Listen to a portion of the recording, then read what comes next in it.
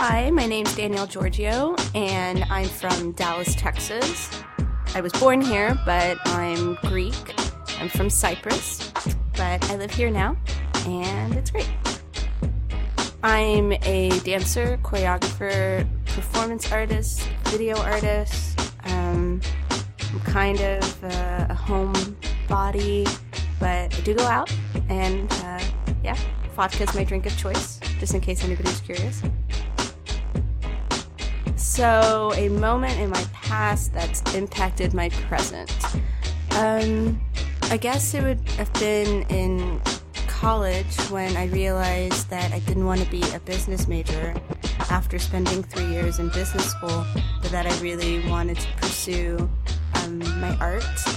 But it took me a few more years to get to where I am today, but I have a degree in politics, like my co-host Paul.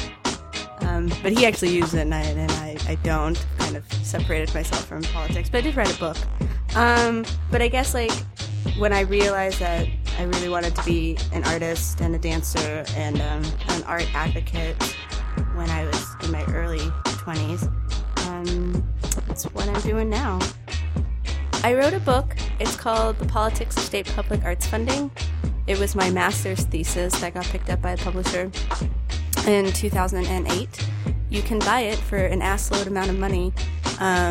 It's interesting. I made all the graphs. I did all the research. But it tracks federal appropriations to all states in the U.S. and where the money is going. If it's going to state arts agencies or to schools. And if it's being used in the manner that it was meant to be used. And it also looks at state power in regards to the arts. And I focused on Texas specifically as a working artist here. And it's actually, well, then, in 2008, an okay place to be. Now they're really trying, but it's hard. There's not a lot of money. Secretly timid.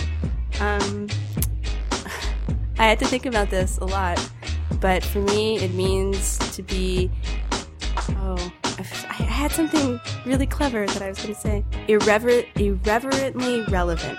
That's what it means for me to be secretly timid.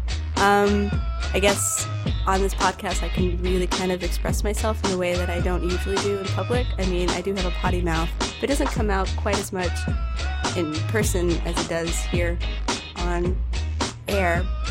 But it's really liberating to just be able to talk and hang out with my friends.